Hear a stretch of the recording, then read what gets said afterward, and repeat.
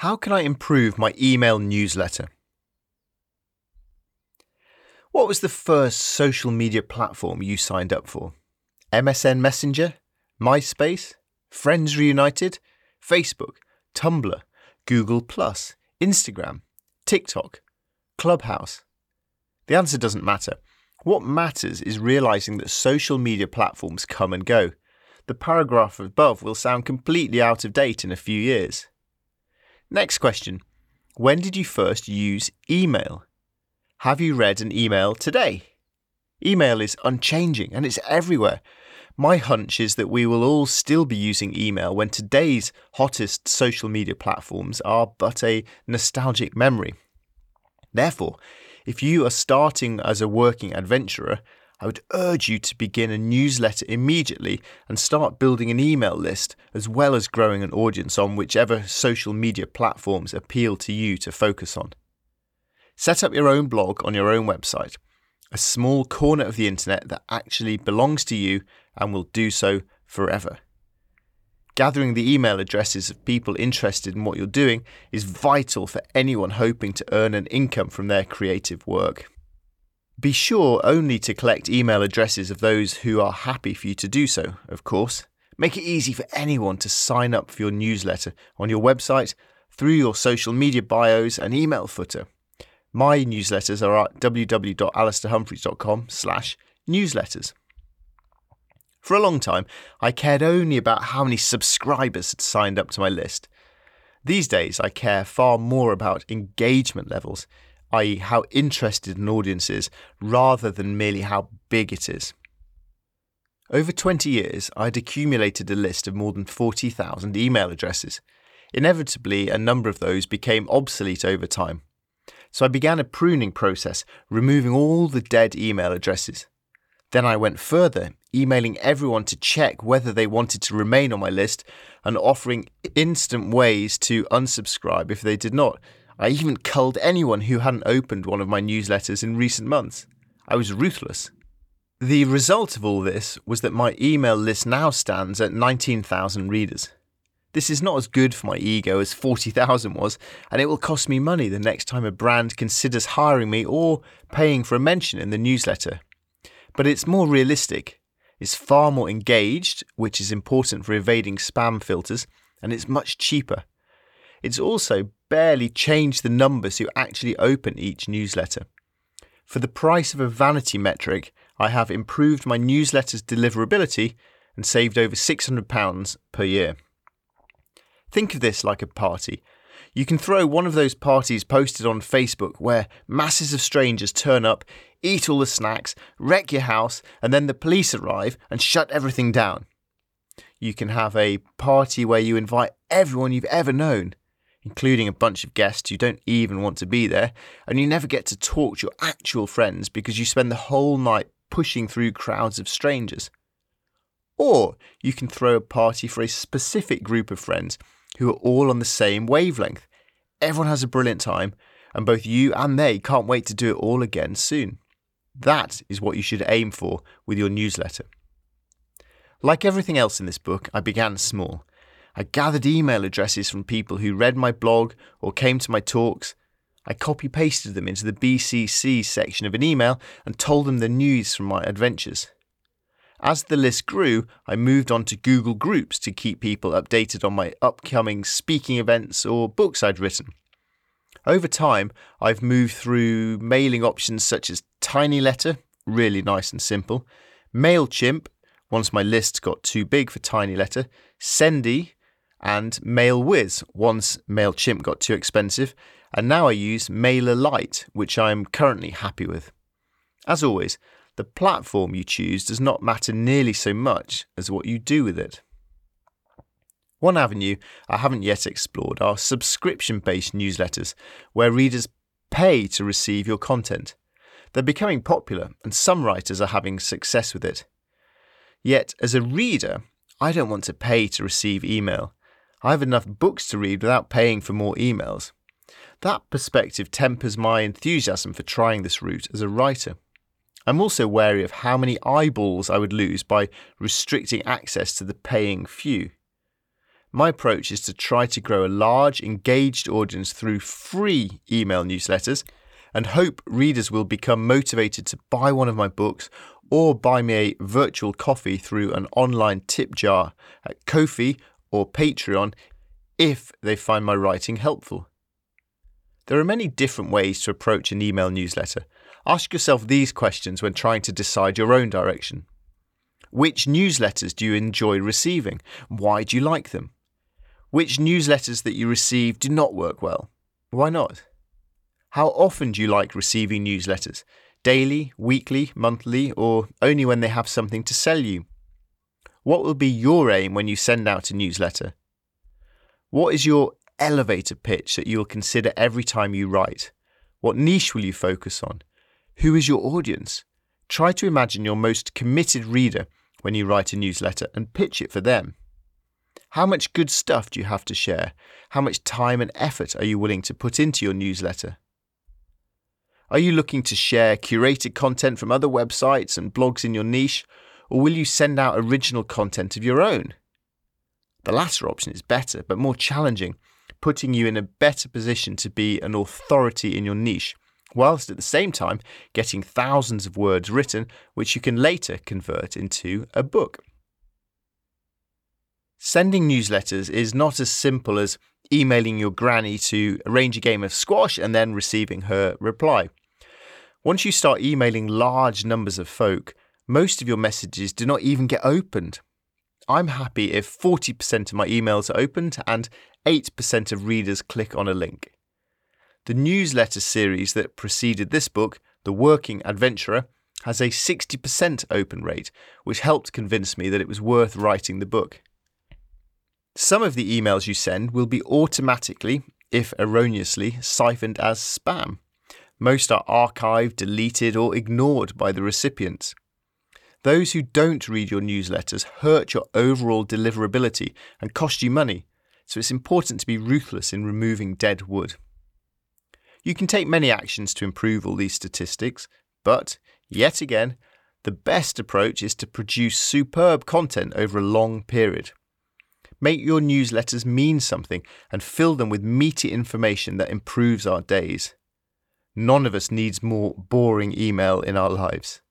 I will resist diving down into the nerdy rabbit holes of opening rates, optimal sending times, A/B testing, and whitelisting, but once you get your newsletter established, I would urge you to read up on those. How you create your newsletter is up to you. Do you want to tell stories, to be a useful expert, to grow your audience, or simply to sell stuff? Whatever you settle on, you should be focused.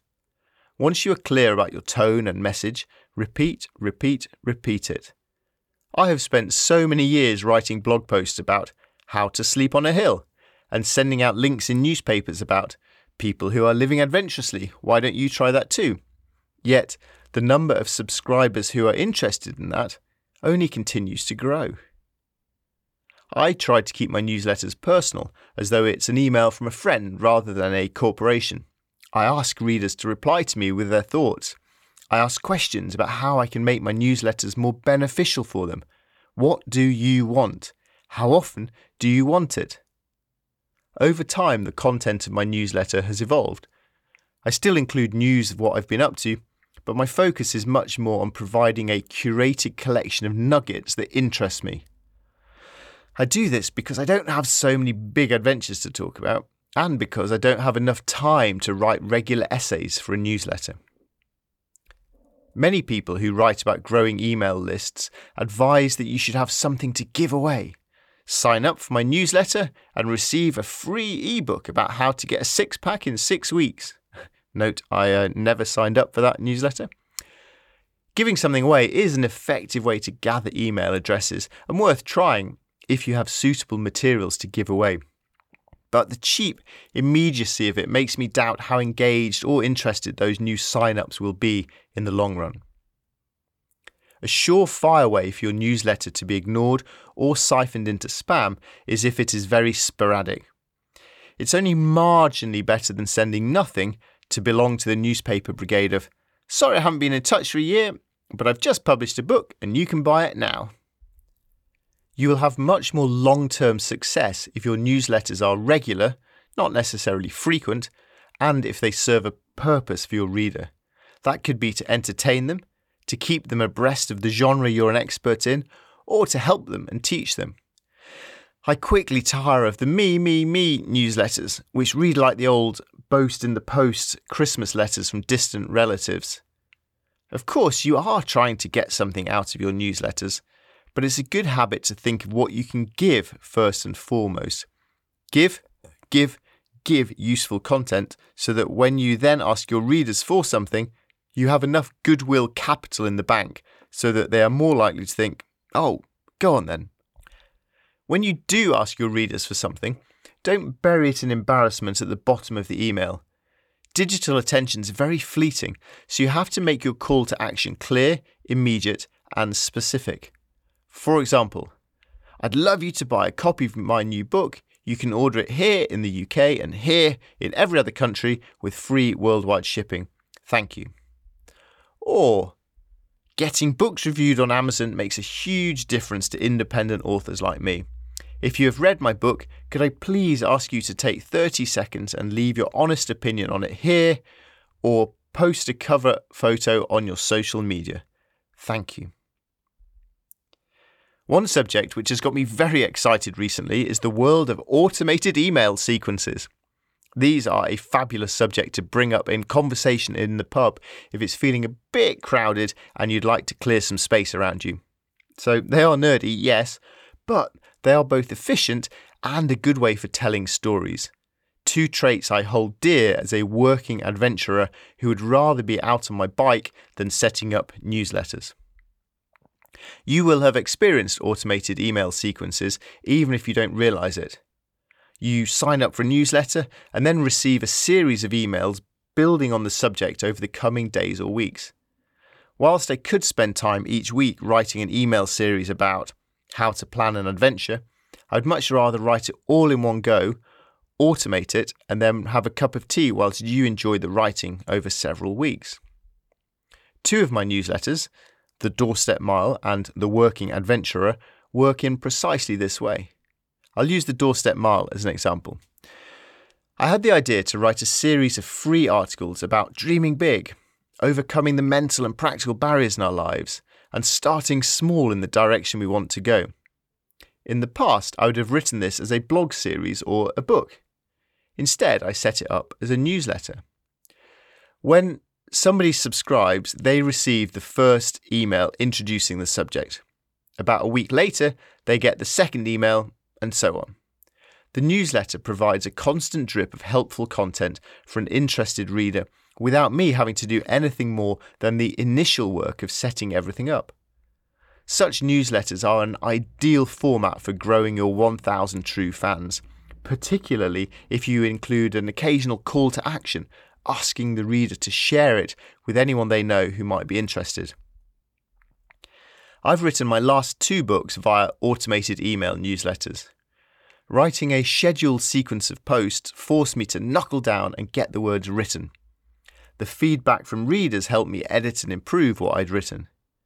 Then, when all the articles were finished, I could tweak and polish them into book chapters.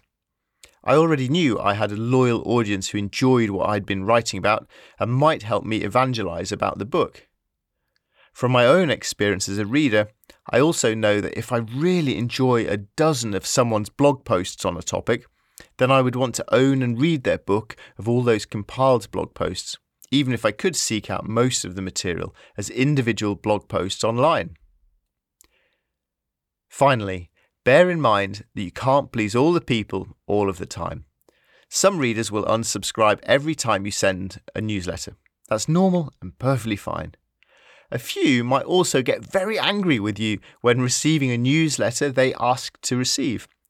This is less normal, and you can choose whether to be upset or amused by these messages. I enjoy using a few angry responses as the customer endorsements on my website for trying to persuade new readers to subscribe. For example, "Prat, do you really think people have time to read such crap? God knows who you could motivate having read that. Unsubscribed." Unsubscribing. You're rather a wordy bastard and all of them dull. Cheers. I've tried several times to unsubscribe from your horrendously beep, pish, crappy, useless and infuriating emails. They keep coming. Please can you beep off and leave me alone, you absolute beep. Beeps inserted by me, not my cheerful correspondent. And all this despite all my newsletters having a single click, obvious unsubscribe button. Quick question. What books have most influenced your life?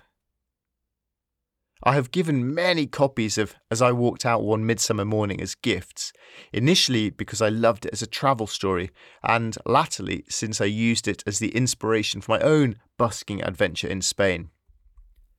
I used to give away copies of It's Not About the Bike by Lance Armstrong. It was so inspiring to me during the years I was cycling around the world, and one of my strongest influences. I was gutted when it turned out to be not so much about the bike as about the drugs. Other books that have disproportionately influenced my life include Living Dangerously. It was the first adventure book that captured my soul and made me realise that it was possible to live an unconventional, challenging life. Until I read that book by Ranulph Fiennes, every single figure in my life had been directing me, in a well-meaning way, down the usual route of school, university, job, pension, death. The Quiet Soldier is a book I read many times when I was young and learning to set high, self-motivated goals. In the end, I preferred to find my adventure in a world away from guns. Man's Search for Meaning by Viktor Frankl is a surprisingly upbeat read about life in a Nazi concentration camp. The one thing you can't take away from me is the way I choose to respond to what you do to me. The last of one's freedoms is to choose one's attitude in any given circumstance.